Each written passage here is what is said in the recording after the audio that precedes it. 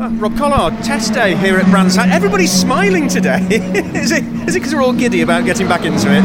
Yeah, it's really nice to be back into the start of the new season. It's everybody's had a good bit of time away, and now it's the serious stuff starting, but it's still quite relaxed today. I think after lunch you'll see people start to really get stressed if they're not fast. When the announcement came out about you and Jason in the team for this year, somebody posted on social media it was their dream team. I mean, quite formidable, the two of you back in the Vauxhall.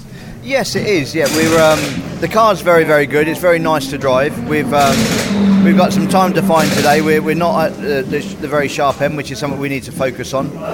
But yeah, Jason and me have been pals for a lot of years. We've raced against each other, but it's never gotten away with our friendship. And now being on the same team, I think our friendship will get stronger.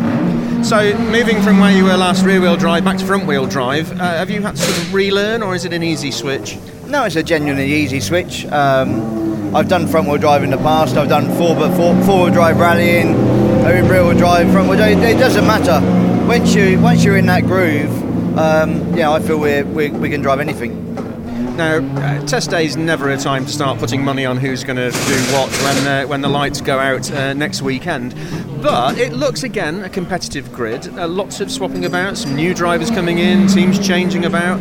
What's your thoughts? Where are you going to be sitting at the end of next weekend, do you think? Well, it's $1 million question. I think you got to look at where your smart money is going to be. Maybe with the new cars that are on the grid, the latest cars have just been developed and built. They've obviously found something in them, the BMWs and the Toyota Corollas, because they're literally the latest cars. So, and same with the Hondas, you'd expect them. They're all like this year's car. You'd expect them to have found something on the chassis. So your money would be safe to put on them, but trust me and trust Jason. We're in to put a few surprises in. So I think the grid's going to be very hard to read for the first half of the year. Is that where experience is going to trump youth?